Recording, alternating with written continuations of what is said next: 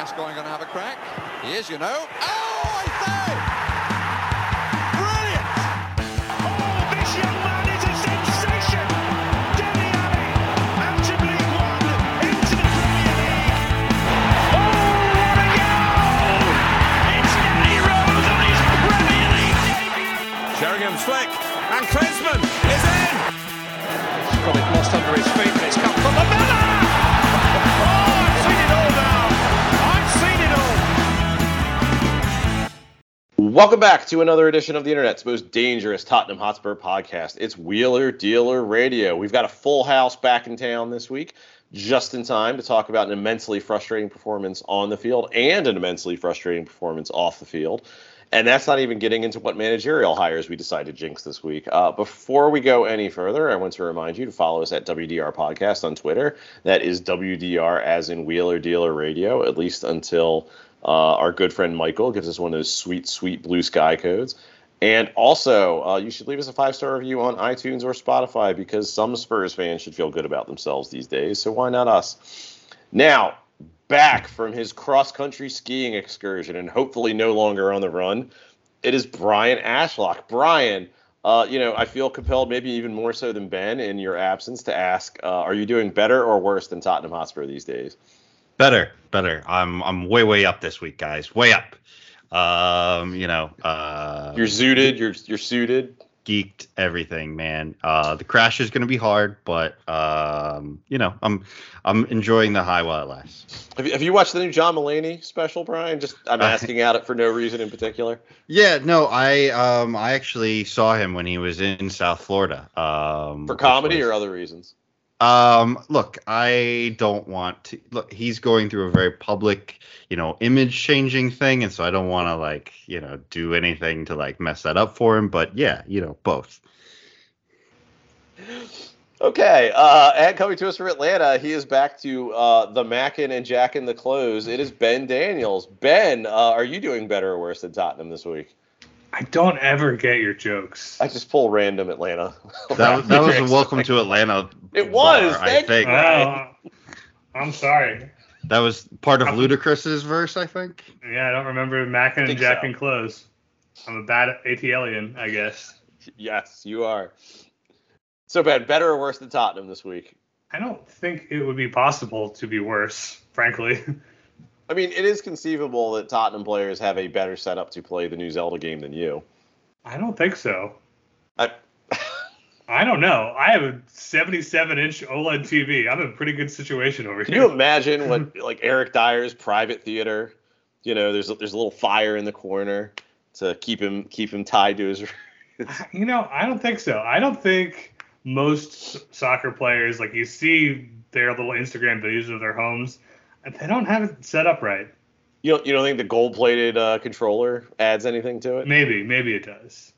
But I have the special edition Zelda Switch that just came out because mine broke and I had to buy a new one anyway. Oh, okay.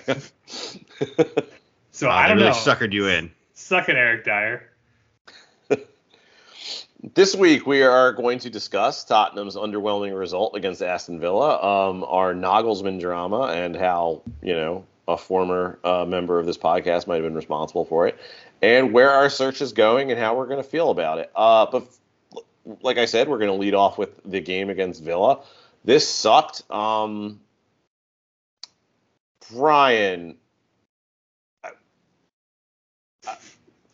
discuss. Excellent prompt. And also, just for the record, I was going to give you a compliment before you did whatever that was.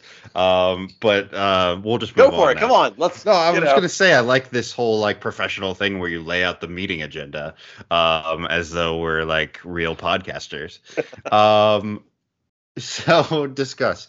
I think that Spurs as a team and as a club fail to understand the fundamental rules of football, specifically the offside rule.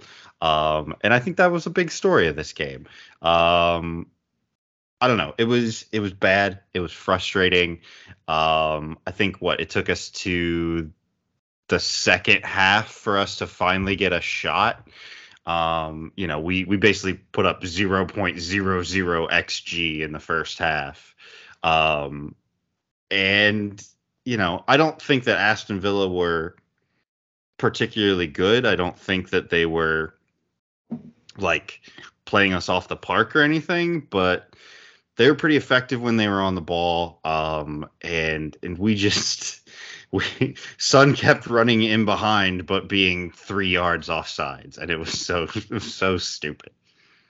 I think that's what frustrated me the most about this is I don't think Villa were very good. I think they played a tactic that worse teams than us easily could have punished them for. And frankly, I think they were extraordinarily lucky that we were as bad as we were. I think this team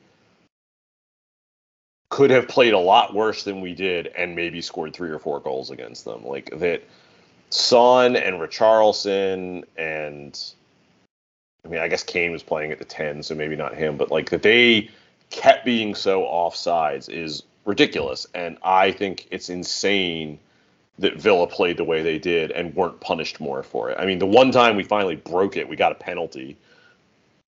It was just an infuriating match because it was like you should be able to beat this a couple times, and we just didn't. And and it was just incompetence. And even for a team that has played as badly this year, I think that level of incompetence or bad luck, because I think it's both, was like I think Villa was incredibly lucky to have that happen.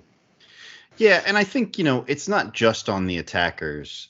While yes, like they should do a better job of bending their runs or holding off, but the problem is also coming from, how we're getting the ball forward. Is our midfield dwelling on the ball too long? There's an opportunity kind of early in the first half where I think we play like a long switch to Richarlison, and he's offside by a step or so. And it's just like, that pass was there 3 touches earlier for, I think, Longley. And it's just like, play it then. And instead we dwelt on the ball, and then finally kicked it. And by then the opportunity was gone and he was offside. So, and I think the frustrating thing for me this match was just we keep running out the Højbjerg skip midfield, and this game it was very much non-existent. Villa was basically doing whatever they wanted in the center of the field, and McGinn and Luiz and Buendia to an extent were just all able to have an incredible amount of time on the ball, and Skip and Højbjerg were just not getting anywhere near people. And I thought in the second half we made the decision to pull off Skip and bring on Basuma, and that actually made us look a little bit better, made us look more solid, and kind of helped us in fashioning some opportunities later in the game. It's crazy. It's crazy to me that, you're right, Brian. The fact that our attackers are perennially offsides in a match that, Villa gave us that run in behind over and over and over again is as much, if not more, a product of the fact that nobody in midfield and nobody behind them can pick that pass and spot that pass and play it early enough to actually punish a team who is giving you what was our bread and butter for under so many managers now, that exact kind of counterattack, that quick out to the front line, hanging off the shoulder, and they just can't execute. And we've made a lot of excuses for these guys over the years. Well, it's not their job, as long they're just there to be functional and do the simple stuff well, and the creativity will come elsewhere, yada yada yada. That's the idea. But they're not functional. They're not closing down in midfield. They're not playing simple passes. They're not protecting counters on, they're not closing down passers on the other team. It's just shocking how little that these guys are giving us in every phase of play. And then you see Basuma come on, having been injured for a while and frankly not good this season, and suddenly look like the guy we bought this summer. And it's I just don't know what anyone has been doing at any point this season. why was he so bad? Like, is this just Conte making him bad? Yes. Like, yes. 20 minutes without him, and suddenly he's like a fucking Champions League midfielder. Like, this I mean, is just... I'm not like, if you told me everyone and anyone up to Eric Dyer next year would be like better without Conte around. And I'm not saying that we shouldn't make wholesale changes in this team, because I think there's a lot of problems, but like, I'd be willing to believe Conte has made every single player on this team worse this year. Like, I would believe it if that was the case next year. It's, I mean, you know, you look what Basuma does when he's not handcuffed to some center back on our back line. Like, it was incredible. He was, like you said, he was great. I don't know if maybe he was carrying an injury earlier in the year before he got really injured, but he looked incredible. And yeah, I mean, he was probably the only bright spot from this game, which I think was also like, you know, you come out of the last game where, you know, we looked coherent, and, you know, we did this thing where we were, you know, we were back 3 at times, and then we were back 4, and, you know, there were players moving and switching and passing, and it looked really good. And so you had reason to hope that like that performance would kind of carry over, and it just kind of didn't. Like, and you know, Porro was really good against Crystal Palace, and he looked like shit against Villa. Like, you know, even Ben Davies was like, Leon Bailey made Ben Davies look like an asshole like multiple times. And Bailey is fast, but he is not like by any means a great winger. Like, he's not the kind of winger that's should be terrorizing our entire left side of defense in the way that he was.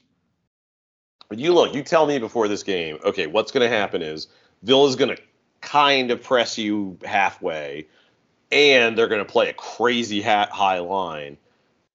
You know, you look at some of the guys on this team. You look at Romero, Longley. You know, they can pick passes from deep. You look at Kane, his ability to pass and, you know, make runs. You look at Pedro Porro, both his ability to make runs and like hit crosses and forward passes.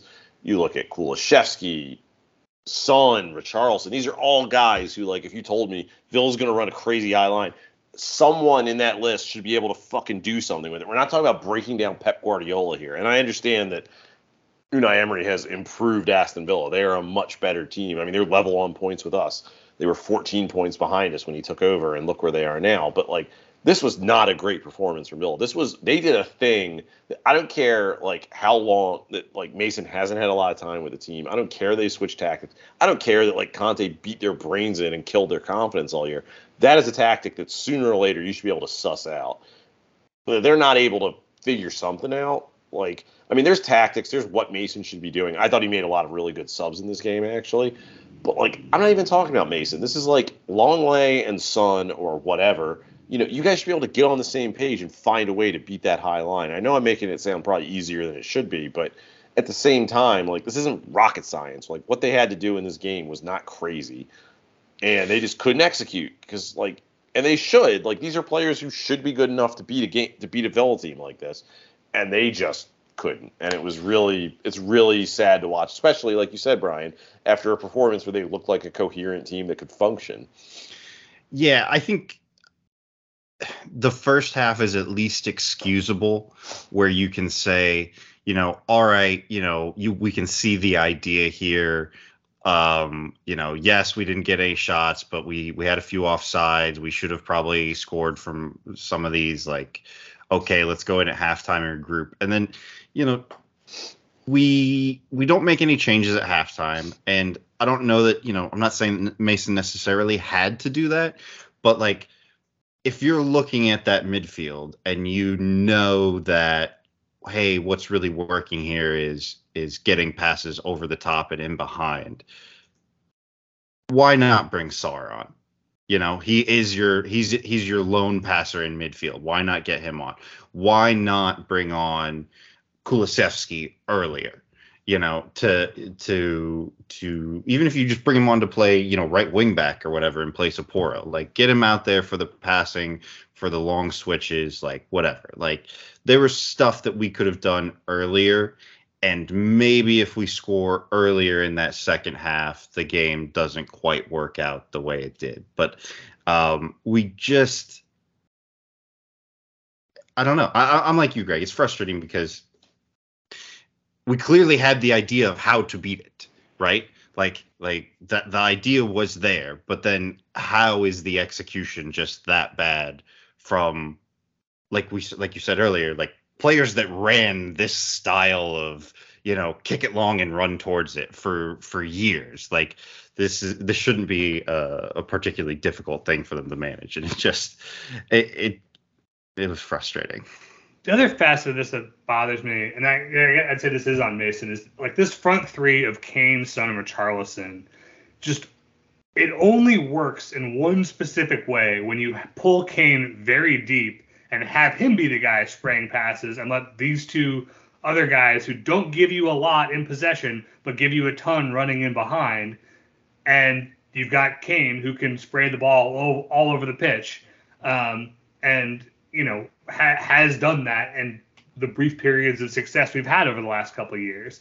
And he wasn't that guy. Like, we could not get him on the ball. He wasn't dropping into midfield and just like spraying passes all over the pitch. He barely touched the ball. And it's like, why are you setting out these three in an attack to not play them that way? Like, I just don't know what the thought process is there. Yeah, and I mean, look, Villa did do a good job. I thought Douglas Luiz kind of sat on Kane a lot and, prevented some of the easy balls into him in midfield so that in the transition, it was more difficult for us to find him. But again, if that's the case, then you as the manager have to look at your team and say, all right, who else is going to progress this ball forward, and then make that adjustment, whether it's you telling Romero to start playing the long balls forward, or telling Porro to hit crosses earlier. Like, I don't know, but we had to do something. I'm just looking at the number of passes that the players on this team had, and it's just shocking how little anybody was able to generate anything. Kane had 10 passes, Richarlison had 4 passes. Skip had 16 passes in fucking midfield. Like, nobody was on the ball doing anything in positions that you need someone to be that guy. Yeah, and I mean, we had more of the possession, which I don't think feels right based on me how I felt watching the game. I definitely felt like there were long stretches where Villa had most of the ball, and then all we were doing was kicking it long and getting called for offside and then turning it back over. So I don't know. Are you guys worried about Pedro Porro and his penchant for kicking the ball to the other team in our defensive third? I mean, I am worried in that. Here's where I am, Porro. Since we're the Pedro Porro experts. Well, yes, we are. I mean, we found him for the club, and I feel like, frankly, we got cheated out of a commission, but it is what it is. It's nothing we know about Pedro Porro has changed. He is really dynamic going forward some of the time, and he is a defensive liability some of the time. And I'm not really going to make a judgment on him until he walks into a coherent system with a coherent head coach who understands what he wants out of this team. Now, if he has a year or so under, I don't know, any of the competent managers we've been sort of linked to, Nagelsmann. If we hire a halfway decent manager and he still is a problem at the end of next year, then it's a problem we need to talk about, and it's probably money poorly spent. My suspicion is he's a good enough player that if you get a decent manager in here, they're going to figure out something to do with him. I'm going to withhold judgment until, he walked in, as Conte was completing his self-destruction. Then he had a couple weeks of Stellini. Then he's had Ryan Mason. I mean, I don't think, and he's adjusting the Premier League and living in another country and yada, yada, yada. I just think it's, you got to withhold judgment till next year. I mean, I think Brian, I think the flip side of this is, have you seen enough to be concerned? Have you seen enough to be encouraged? I think you can look at this either way. He's done some really fun stuff. He's done some really dumb stuff, and he's done it on a club that is being run like an insane asylum right now. Yeah, I mean, the two questions with Pedro Porro is, he puts a lot on the table and takes a lot off the table. Can you manage him in a way that balance is favorable? And then the second part is can he develop that other half of his game under good coaching? Because if you can't, it might be impossible to tactic your way out of. But I mean, honestly, I if don't you know. just start kicking the ball long when he got it in our defensive third, it'd be an improvement as opposed to just kicking it back into the middle. But that's I think that's like a byproduct of the patterns. Like, you know, I think this team might take less dumb chances when they have a manager who drills different systems into them next year. Yeah, and I also think that's part of the adjustment going from being on, one of the biggest teams in Portugal and, playing in a side where you're mostly just dominating teams versus not having that luxury. And the ability to just dribble out of your own box is not an option here. You just need to be more heads up and more risk averse than that. And I think a good coach will beat that out of him. Yeah, I think that's fair. So I guess looking forward, the other issue that happened this week was Spurs put out on Friday that they are not going to consider Nagelsmann a candidate. They clearly wanted to get out in front of some bad news here and say they weren't interested. They said there's been no contact with them. I think that's clearly a lie. I think they've gone pretty far down a road with Nagelsmann and his people without actually having a formal interview, which is fine. We don't know what the reason is. There has been pretty good idea. Well, I don't think we do. Well, we know the reason is they disagreed over what to do with director of football. We don't know exactly what is going on there, but clearly it was something that made them just go you know what, this is not time. In the German press, there's been some stuff about maybe he needs to step away for a little bit before he takes another job. I guess the question is how concerning do you guys find this? Personally, I don't really give a shit about the PR thing. I think it was a little clumsy, but I don't know. If you can't read between the lines and sort of just live with it, I don't know what to say to you. All right, well, let me just summarize the sort of chronology of what we do and don't know, right? It's we started with, we have a free run at Nagelsmann. He and Chelsea didn't work out. There's no one else interested in him. We have had preliminary conversations, and he's interested. That was reported. That was heavily reported that that was a possibility. And then it came out that his willingness to take the job depended on what our director of football situation was, how much control does he have over transfers, and what does that front office situation look like. And so we felt pretty good that okay, as long as we put together something that we'll be able to, make a pitch to Nagelsmann that maybe he'll like. And then the recent reporting is kind of mixed, where it's either he didn't like what we had to offer when it came to a director of football, or he got a little bit big for his britches and decided that he should dictate to us who that director of football was going to be.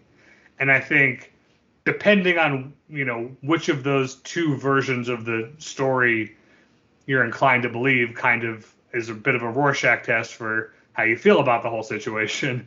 Did we fuck it up, or did Nagelsmann? I said his name 4 different times, by the way. Well, I think he asked for too much and tried to flex too hard on us, and we weren't willing to give him that kind of control. And I think some important context to consider here is because I think a lot of people, by virtue of how successful he's been, by the fact that he's some very young tactical prodigy, and then he's been involved in some teams that had decent transfer setups.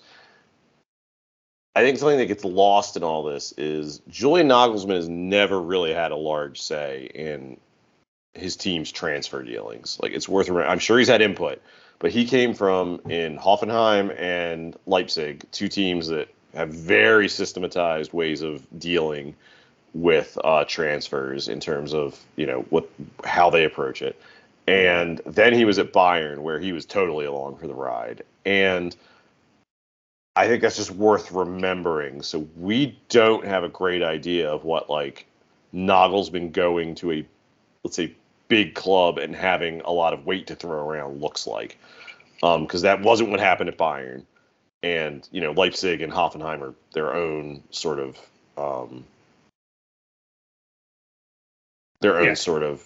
operations. So we don't know if he just was like you said, Ben, it's about what you choose to read into it. We don't know if he was just like, I want a guy who will do these certain things, or it's like, no, I want my sock puppet in here who's going to do exactly what I tell him to do. So, which may or may not be a good thing on its own merits. That's another thing we don't know. So I don't know. It's a very tricky situation, and I think it's a mixture of how much do you trust Nagelsmann and how much do you not trust Spurs, and I think there's a lot of people who sort of aren't giving Spurs the benefit of the doubt right now, which is fairly understandable. Yeah, I mean, I think a lot of the discourse that we had around this initially when the reporting came out was Nagelsmann told us, hey, be adults and make sure that you have a backroom football structure in place. And we just went like, nah, not interested. Thanks, though. And like Ben said, that's whether or not you now that is the discourse that you choose to believe is like your Rorschach position or your Rorschach test of where you are on like Levy and Enoch out and all this other bullshit. But like for me personally, I think that even if he does kind of quote unquote overstep and he says, he wants this guy, a sock puppet, a figurehead, his buddy who's going to give him kickbacks, whatever. Well, to be fair, I wasn't implying he could be giving him kickbacks. I was but you never know what he was told. But sure. I mean, maybe he wants Paul Mitchell. Who knows? Jerry Redknapp, is that what we're calling him? Yeah, exactly. I don't know. Like, I think he's a good enough coach that maybe you take that risk. And I understand that, look, we've all been burned by Daniel Levy wanting to get, big name managers in here for the last few hires. And so I understand if we are, as a fan base, like reticent to have, the star manager and his handpicked DOF. And like, what if that sets us back again? It's just like, I think that this just gives us the best opportunity going forward. Like whatever the DOF situation is, Nagelsmann as the coach is the best outcome for this group, I think. And so to me, you just do kind of whatever to put the structures in place and get him the stuff that he wants. And while I understand Greg's point about, him not ever really having been heavily involved in the transfer side and him now wanting to do that may be problematic, I'm also inclined to give him a little bit of rope on that. I'm not even saying it's problematic. What I'm saying is this isn't like, say, I don't know, Paul Mitchell taking over a transfer operation or even a Jurgen Klopp where they've sort of earned a little bit. I mean, Klopp didn't, he was kind of at Dortmund. He was kind of at their whim. But, yeah, it's very tricky. And, I mean, what it's a little amusing to me is I feel like a lot of us, including those of us on this podcast, but a lot of Spurs fans have been yelling about like the problem that Spurs have had the last few years, especially under Paratici. But going back further than that, I mean, you want to talk about Pochettino and Levy and the 18 months we didn't buy someone. Is like the problem with Spurs is they have a bad process. They don't, they're just letting the manager dictate things. They're doing this, they're doing that. And when we potentially, because we don't know where we're going to end up, but insist on a good process, which would be, no, we're going to hire a director of football for the club, and then we're going to hire a manager that's aligned with them, but not necessarily beholden to them. So, there's a strategy in place if it doesn't quite work out, or they're not like entirely beholden to the manager. If that is in fact what is happening, I feel like a lot of Spurs fans are like, no, not that kind of good process, not right now. Like, do what it takes to get Nagelsmann. Like, and I'm oversimplifying there, but it's. Again, it's like on the one hand that makes sense. On the other hand, how much do you trust Spurs to be actually implementing a good process? So it's like, well, fuck it. If we're gonna do a bad process, let's do the bad process that gets us an elite head coach. Good guy. Yeah. Right. And I think I kind of agree with you. And I think Brian is right that is the best manager available. But I think the manager is not the most important hire that we can be making. It is that director of football. And so so much of how this fell apart depends on what that conversation looked like. Was it, Daniel Levy pitched a couple like Rolodex guys like Paratici, and Nagelsmann's like, you know what? I've worked with some other kinds of directors of football, and I think that is a better operation, and I would like to work for a guy like this. And put his names forward. And we said, no, I'm very mad about that. If Nagelsmann, like you said, Greg, is finally like unshackled from these clubs with rigid hierarchies and sees this as an opportunity to flex and see what he can do, running everything, then yeah, I think we were correct to say, no, that's too much, especially after we kind of just did that with Conte and it went so badly. And I think depending on who we hire as a director of football in hopefully the coming weeks, will kind of shed some light on the nature of those conversations and whether we fucked it up or not. Because if we hire somebody who does not look like, the kind of modern recruitment centric director of football and not just like a guy who's buddies with a bunch of agents, I'll feel very differently than we hire, some Mendez crony, I think the real issue for me is we shouldn't even be in this fucking situation because everybody but Tottenham seemed to know that Paratici was going to jail, and we should have fired him and gotten our ducks in a row way before now. We shouldn't be in a situation where we're having to approach managers because it's that time of the season and not have the DOF situation sorted out. If we had something in place, we could have gone to Nagelsmann and said, hey, this is what our structure looks like. Are you interested? And he could say yes or no. And that's whatever. But to go there with this like vacancy and not expect him to have opinions on how that vacancy is filled is some amateur bullshit. Like, we waited just way too fucking long to move on all of these things that needed to happen, and delaying firing Paratici for 2 months when we knew that this appeal was not going to be successful. Like, everybody fucking knew. That came as a surprise to nobody except for Daniel Levy. And now we're behind the 8 ball. And potentially it's especially it's even galling when like the Conte situation was deteriorating. Like, I think by last fall we could all, house odds were this isn't going to end well. And I think it's one thing if like, okay, you like Paratici, you believe in Paratici, whatever. We don't have to get into like the relative merits of that. But it's, if you have a stable managerial situation, maybe you can afford to ride this one out, like till the bitter end. Probably not a good idea, but it's less of a, there's less shit up in the air because now not only do we need to rejigger our transfer strategy because the season's been such a fucking disaster, but also we need to hire a manager, which again, like you said, man, I understand director of football is probably the more important hire, but the manager is a more sort of immediate hire and certainly a more publicly important hire. And given that this, this was a situation we knew either was going to or probably going to happen, that's what makes we didn't move on Perry. Like, by January, you should have just gone to him and be like, dude, I'm sorry. We got to move on. Even if we didn't, we had 2 months to line up the next guy in the possibility of having to sack him. And now here we are, another month and a half down the road, and nothing has happened. I mean, what do we do? What do we do with all that? Linked with director of football candidates, you hope they get. I mean, they better have someone locked in by the end of the season, which again is 2 weeks from when we're recording this. So it's not a lot of time. There's been increasing rumors about who we're going to hire. You would like to see that happen shortly because they need to get moving in the summer because there's a lot of work to do. So it's very weird to me that the hiring process for the director of football position specifically has been so drawn out.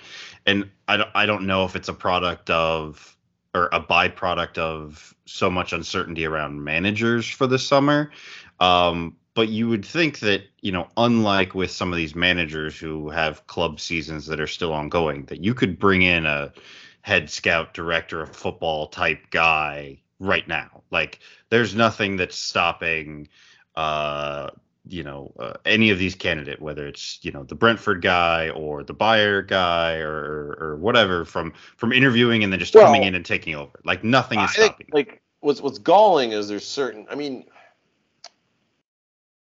you could tell me if you were to if some ITK were to dial us up, which if you're an ITK, dial us up. But if some ITK was like, look, the this Dykes guy at Brentford, like, they're going to be a pain in the ass about him leaving and he can't start till the summer. Fine. Like, if he can't start, that's one thing. But, like, let's line him up and get this going.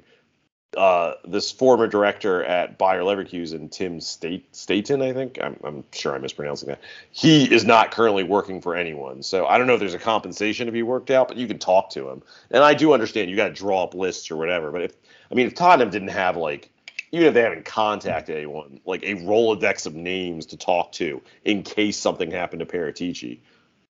Like, what the fuck were we doing? But yeah, I mean, it's also not that hard. Just look at the press and see who Liverpool and Chelsea have been linked with, and then call some of them. Which seems to be what we're doing anyway. So, like, it's not rocket science. I think as Americans, this is a really strange conversation to have. I was talking to Michael about this a little bit last week because, if you're looking at the Royals, your baseball team, or I'm looking at the Orioles, and we need a front office candidate, this is actually a conversation in American sports that we can have, or in the NBA or whatever. A casual fan or a slightly plugged in fan can have a conversation that is equivalent to British fans or us talking about who Spurs' next manager is going to be. Like, we understand, like, front offices, or not we understand, but front offices are public in such a way or ingrained in such a way over here that, like, you could have a conversation about, you might not know the exact guy, but it's like, oh, well, the Orioles are going to hire Mike Elias, who's off the Houston Astros front office tree. He's been there, like, their number 2 for the last few years. And it's not just, I feel like when you're talking about world football, it's like, oh, well, what directors of football do you know? Well, it's like, I know the guy at City. I know the guy at Liverpool. Now because of Spurs, I know the guy who used to be at Juventus. Like, I mean, it's not Sevilla. Ubiquitous. Yeah, Sevilla. Like, there's like a handful of clubs. It's not like, I would say in almost every American sport, you have a rough idea of what every front office is like. If you pay the level of attention to a league that would require you to podcast about them every week, you would have a rough idea of sort of how every front office behaves. And at a minimum, what you'd sort of be getting if you hired a guy out of any given front office. Oh, yeah. And like you said, much more obtuse in Europe. Not just like the guy that runs the front office, like you said, about their assistants, like the guy that runs player development for the minor leagues, the guy that's like in charge of amateur scouting, like all that. Or if you don't know, like, minimal research will give you information on that. Exactly. Yeah. And so it's different. But that being said, Tottenham Hotspur are a football club, and I would expect a football club to be, generally speaking, aware of players or people that work in the sphere of football. So, I don't know, man. Like, even if you're just doing an agent Rolodex situation where you're just like calling up people and being like, who you got, who you know, like, I don't know, man.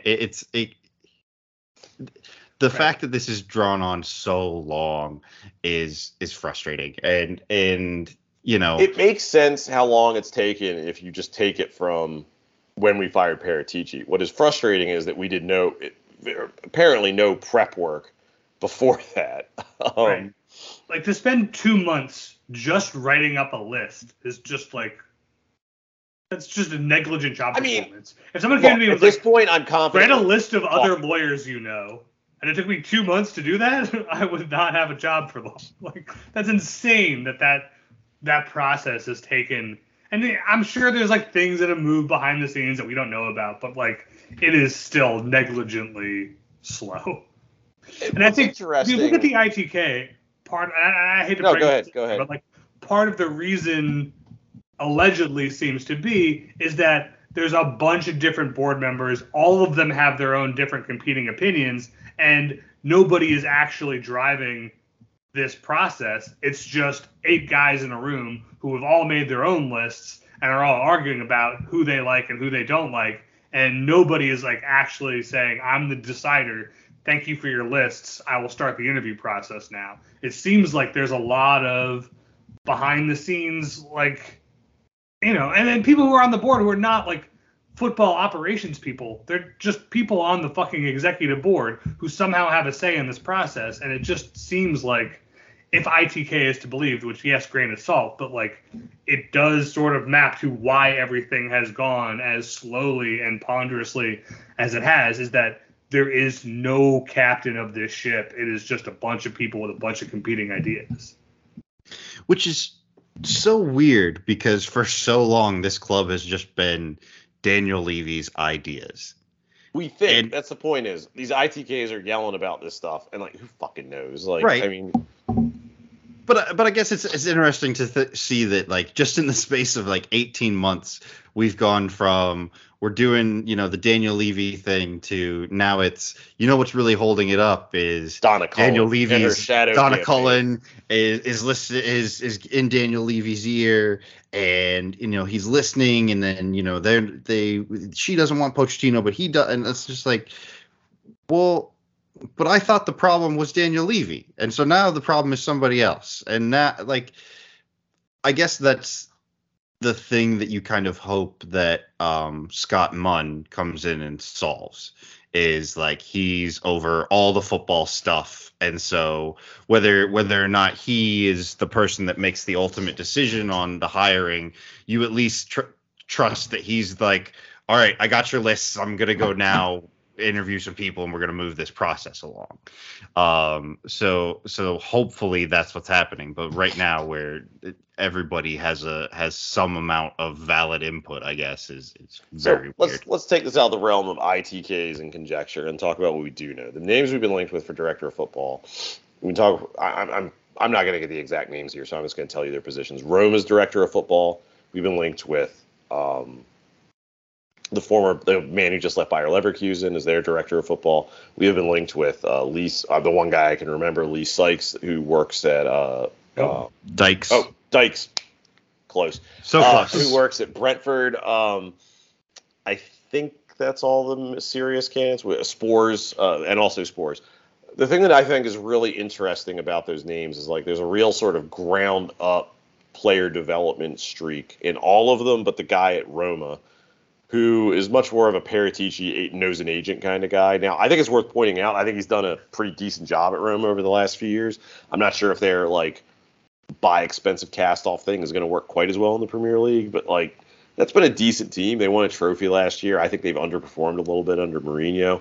He has also hired Jose Mourinho, although, I don't know enough about Roma to tell you where that particular buck stopped. So, we'll see. That is not an awful list, but I think it's strange that it's three guys who all fit a certain profile and then the director of Roma. So, well, I think the one thing that I would say is that a lot of these guys are a little bit dissimilar. I mean, I think you hit on why the Roma guy is different, but Spore is, if I recall correctly, not necessarily a data guy. All the reporting around Steiden, or however we say his name, from Leverkusen is that he very much is a data guy. I don't have any real understanding one way or the other of what Dykes is, but he's at Brentford, so I guess we're all assuming that he's a data and analytics guy. I don't have a clear direction of what we're looking at with this group. I mean, you can also throw the Benfica director of football in there. Like, I think he's kind of in the sort of like does crime family along with the guy from Roma. So I don't know how they fit in with the rest of this group, but I don't know. I think of all of them, Dykes is interesting in that he's already working in the Premier League. And Steiden is interesting in that, he took this Leverkusen team, over the last couple of years and has signed some actually really good and really interesting players for them. And has been able to identify some that before, big clubs were able to get their hands on them. And so, I mean, I think that's, what we should be looking at. Like Leverkusen are kind of like that area where Spurs are, is where you have Dortmund and Bayern Munich at the top of the league, and then if you're Leverkusen, like you want to be right behind them, third, fourth, fifth, in that range. And so like that's kind of the guy that Spurs should be looking at, is he's taken that team and made them really good. I don't know.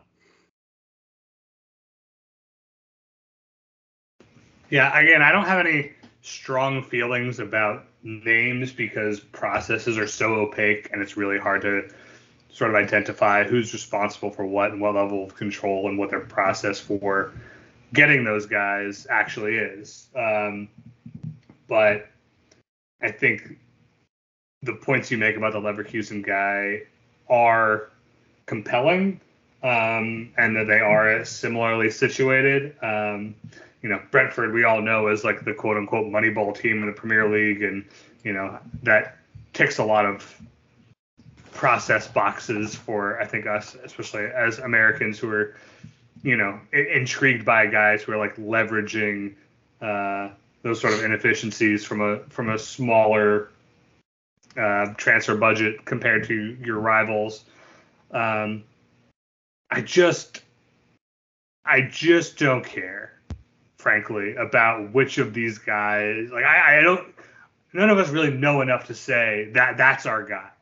I just want to see a process that looks like we are thinking about this correctly and intelligently, and not just flailing as we have so often. And it won't be until we see the Athletic article on the guy we hire and all convince ourselves that it was a good decision that we really have any kind of informed opinion here.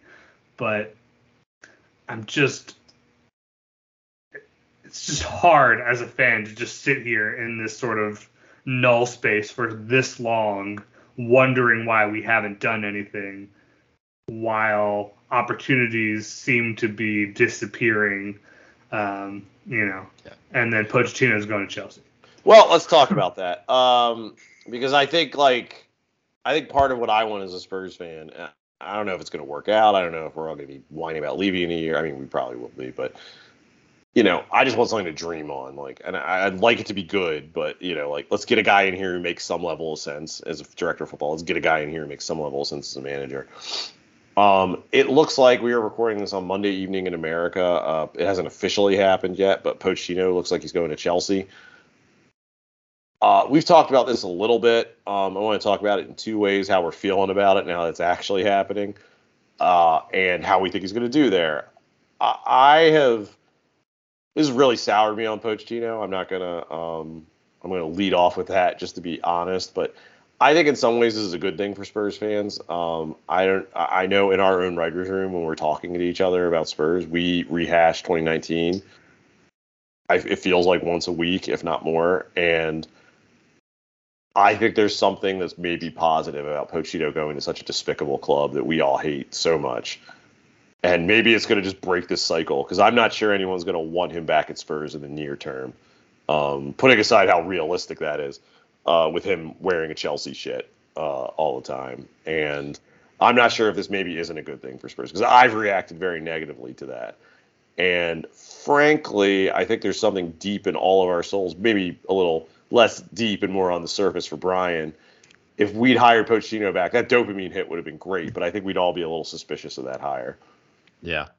I'm not really that bothered by this. I think I said that before. Like, I don't care. He can coach wherever he fucking wants. Like, there's only so many good jobs. Like, Chelsea hired him and whatever, man. I don't care. I do think you're right that, like, the benefit of this is it kind of puts a point on the Pochettino era as something now that people are. We can look back on it and be nostalgic about it, but we will now not want to repeat it or try to, recover that magic with him back in charge or something. So I think that's the main benefit to this. But, look, I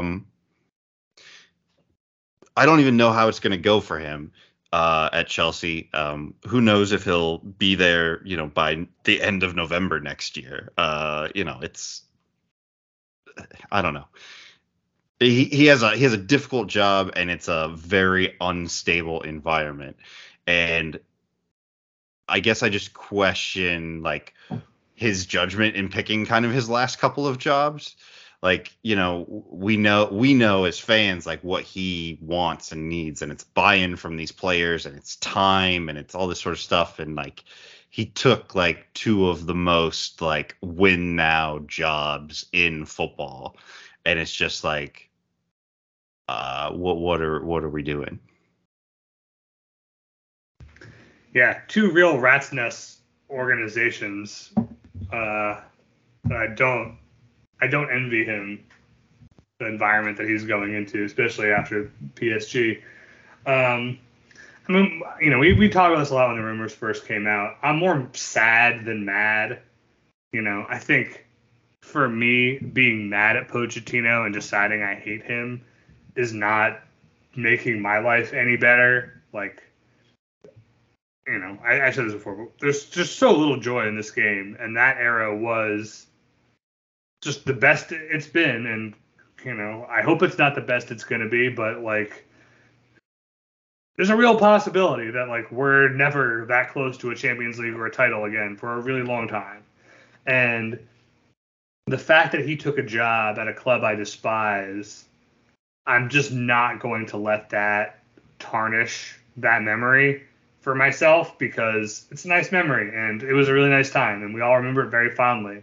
And I don't want to feel poisoned about it. Like, I don't need that in my life. But I'm very, very, very sad that he's doing this. And like, I agree that there's like only so many jobs, and like, he's got to work somewhere, and seemingly everybody is our rival for one reason or another. But, he has held out for a long time on the job front, and for him to finally decide to step back into it with Chelsea, like, it sucks. Because like, you want to believe that he loves us as much as we, the fans, love him, not we, the club, because obviously the club does not return that sentiment. That's why we haven't hired him at any opportunity that we have had over the last 4 years. But, yeah, I mean, it does destroy something of that relationship by virtue of who Chelsea is and what they represent, what they've represented in that Pochettino era. But I think I'm just going to feel sad and root for his failure. And that's kind of where I make my peace with it. Oh, I hope his fat ass is in MLS in 3 years, 2 years, 1 year. Like, I hope it goes so poorly there.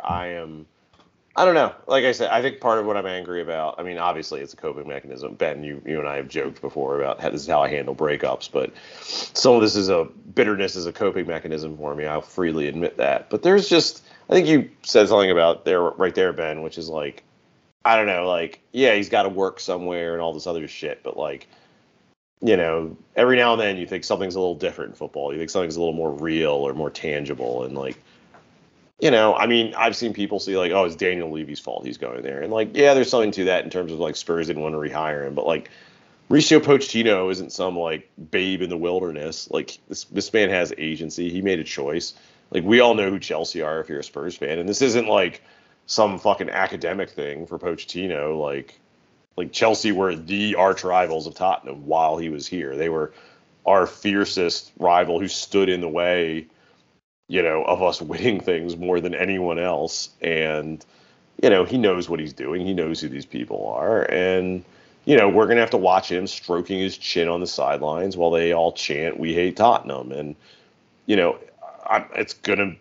it killed something in me, I thought it was different. I thought there was a special relationship there, and it was just turns out he was just another manager who made us play really good football for a while. But, it turns out that didn't mean anything to him, and, it is what it is. So, I think it's going to be a tougher job than I think a lot of people are giving him credit for. I think a lot of people are kind of glossing over how bad Chelsea have been this year, and I think one thing that's overlooked, I've read a lot of people talk about how he banished all the troublemakers at Tottenham. I mean, correct me if I'm wrong. Brian, Ben, was Adebayor in the Kabul Cabal? Like, I can't remember. Very much so. He was? Okay, so Adebayor was probably the only person in the Kabul Cabal with any sort of financial or, I don't know, like value, like immediate value on the pitch. And even then, I think he'd squandered a lot of it by then. I mean, how's it going to go when, Enzo doesn't want to, get back and press or whatever? I mean, it's probably not Enzo that's going to be the problem, but like, how's it going to go when someone that Todd is signed to like $100 million transfer fee for a 30-year contract, and Pochettino wants to bench him or send him out on loan to, Belgium? I think it'll go fine because they have 15 other guys who are just as expensive and just as mediocre to choose from in their place. And then what happens when he wants to buy more guys? I mean, it's just like it's such a tricky situation. And I just like the thing about Pochettino is like he left Spurs and it wasn't going well by the time he left. And obviously there's a lot of reasons for that, not all of which are his fault. But then he went to PSG, which is a total rat's nest. And I'd say this if we were hiring him. I don't know how much you can take away from his time at PSG.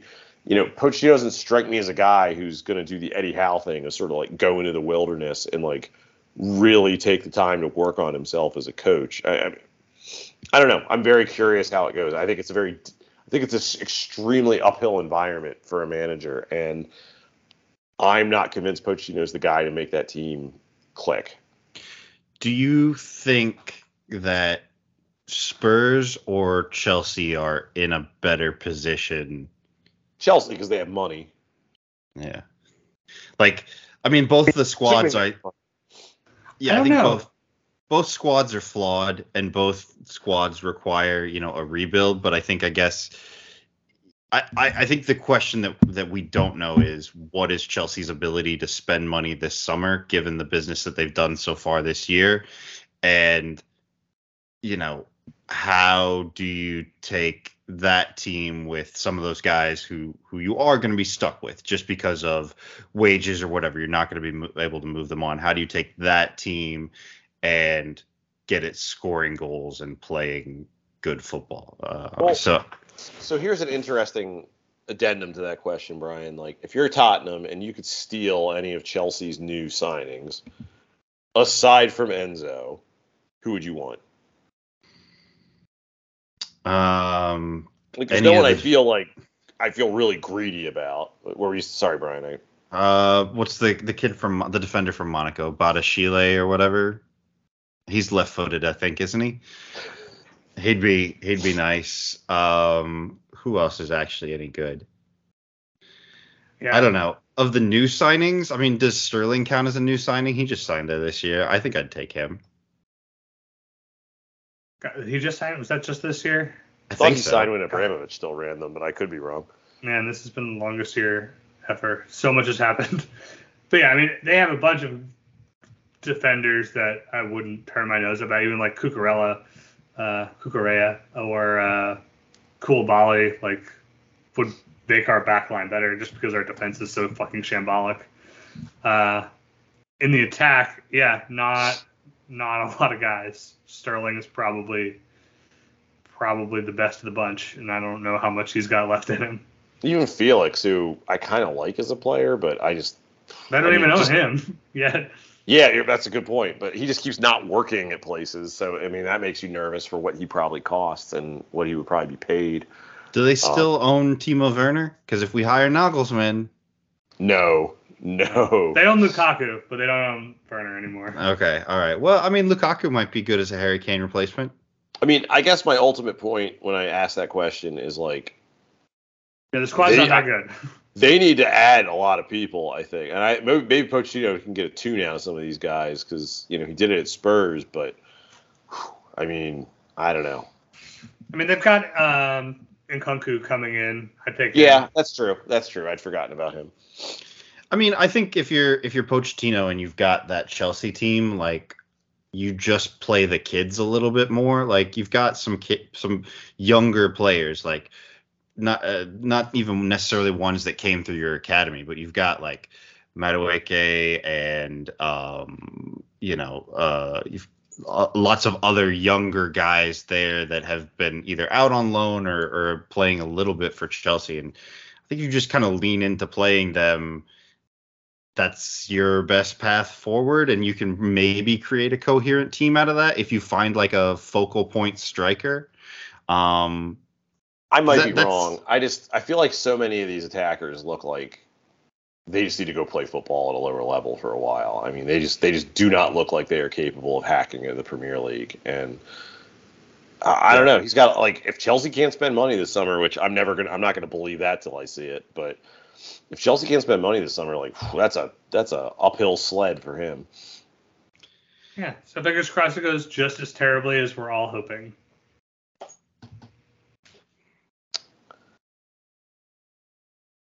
Yeah. I mean, I have nothing to add to that. We have a lot of managerial candidates to talk about. I don't think any of us are a huge expert on any of them. We're going to talk about, we're going to need something else to talk about in the next few weeks, so I think we'll table that discussion for then, so we don't have to talk about Tottenham's on-field performance every week. But just to take the temperature and maybe sabotage a few picks, Brian, if you had to put money on our next manager right now, who would it be? I mean, are we presuming that Nagelsmann is actually out of the running? Let's presume he is out of the running. I guess Slot seems like the next best candidate. Ben, who would you? Well, no, is that who you think we will actually hire? Yeah, I think there's a lot of smoke around it, and I think there's enough interest and I think Ten Hag making the move recently and actually being successful maybe gives you some hope that a manager can move from the Eredivisie and actually be good. So yeah, I would say that seems most likely at this point. Ben, if you had to put money on someone, who would it be right now? Ryan Mason. Really?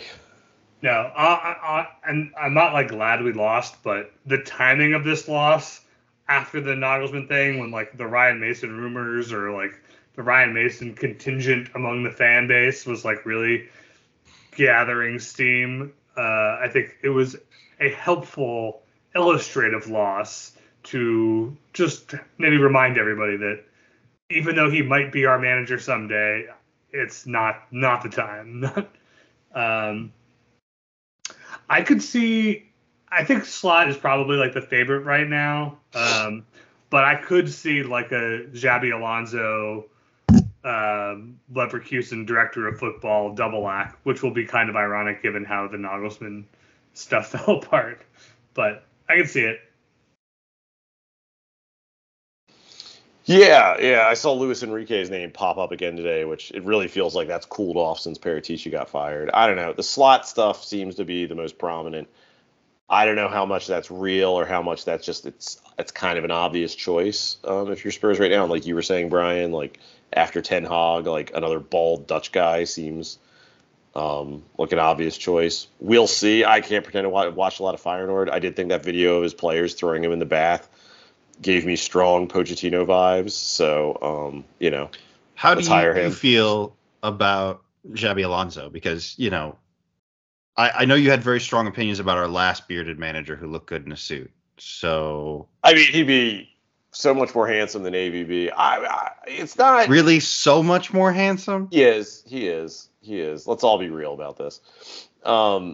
Yeah, I don't know. Like, I would be nervous about it. That's not a lot of experience. It's hard not to be impressed by what he's done at Bayer Leverkusen this year. Especially but he's also walked into a pretty solid youth development setup. It's Germany, so there's a Bundesliga. It's all fake. Yeah, exactly. Like I don't think it's real. I don't know. I'd be very nervous about his relative lack of experience. But I think it's been a successful enough season that you want to see where it goes. I think what I like about the candidates, and I think one thing, I'll wrap it up with this. One thing I think makes sense about moving on from Nagelsmann is there is a sense, I think we've gotten this from some of the reporting, that they don't want to get another manager who's not happy to be here.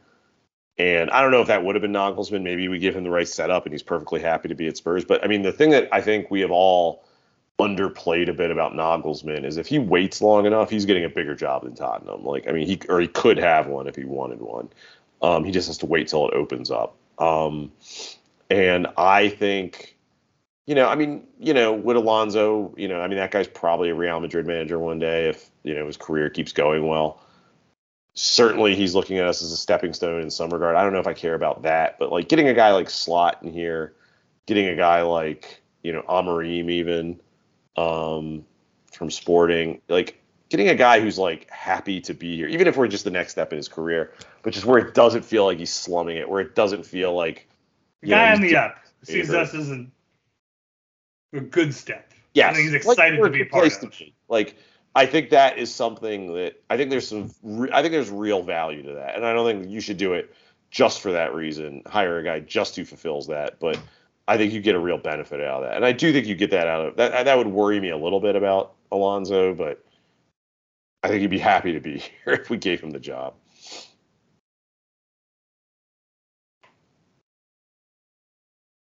Anyone else have any feelings about Javi?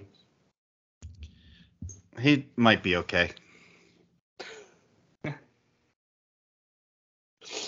don't think he's more handsome than AVB. Oh, he's definitely more handsome than AVB. Yeah, AVB wishes he had a jawline like that. Come on. That is true. AVB never had the footballer's physique to go with it either. Exactly. So, like, now is Javi going to fit into a rally car in Dakar? No, but he doesn't have to because he has a lot of trophies and he's not trying to overcompensate for something else. So, anyway, I think he would be more handsome and probably a better manager, although that's also a low bar to clear. So, but how will he look in period Russian military garb? I hope for his sake he never finds out, but that was a good era. On that note, I think it's time to wrap things up. Ben, where can people find you on the internet? You can find me on Switch playing Zelda. Okay. And do you want to read off your that social security number Nintendo gives you so you can become friends on Switch? Is that a thing? I don't Apparently, there's like a friend code. It's very complicated. I'm not doing all that. Okay. Just nail them there, and I'm having a good time. Okay. Just hanging out in Hyrule. Brian, where can people find you on Switch? Where can people find you on Switch? You can find me also on Switch, I guess. I'm not playing Zelda right now, but maybe in a few weeks I will be. So, I'm playing Harry Potter on my PlayStation. So that's nice. I was worried you'd just be spending a lot of time on Craigslist. It's not really good for that anymore. You just have to know guys. To buy couches. Yeah.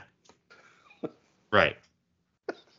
You can find me on Twitter at skipjack0079, and don't forget to follow our podcast at WDR Podcast.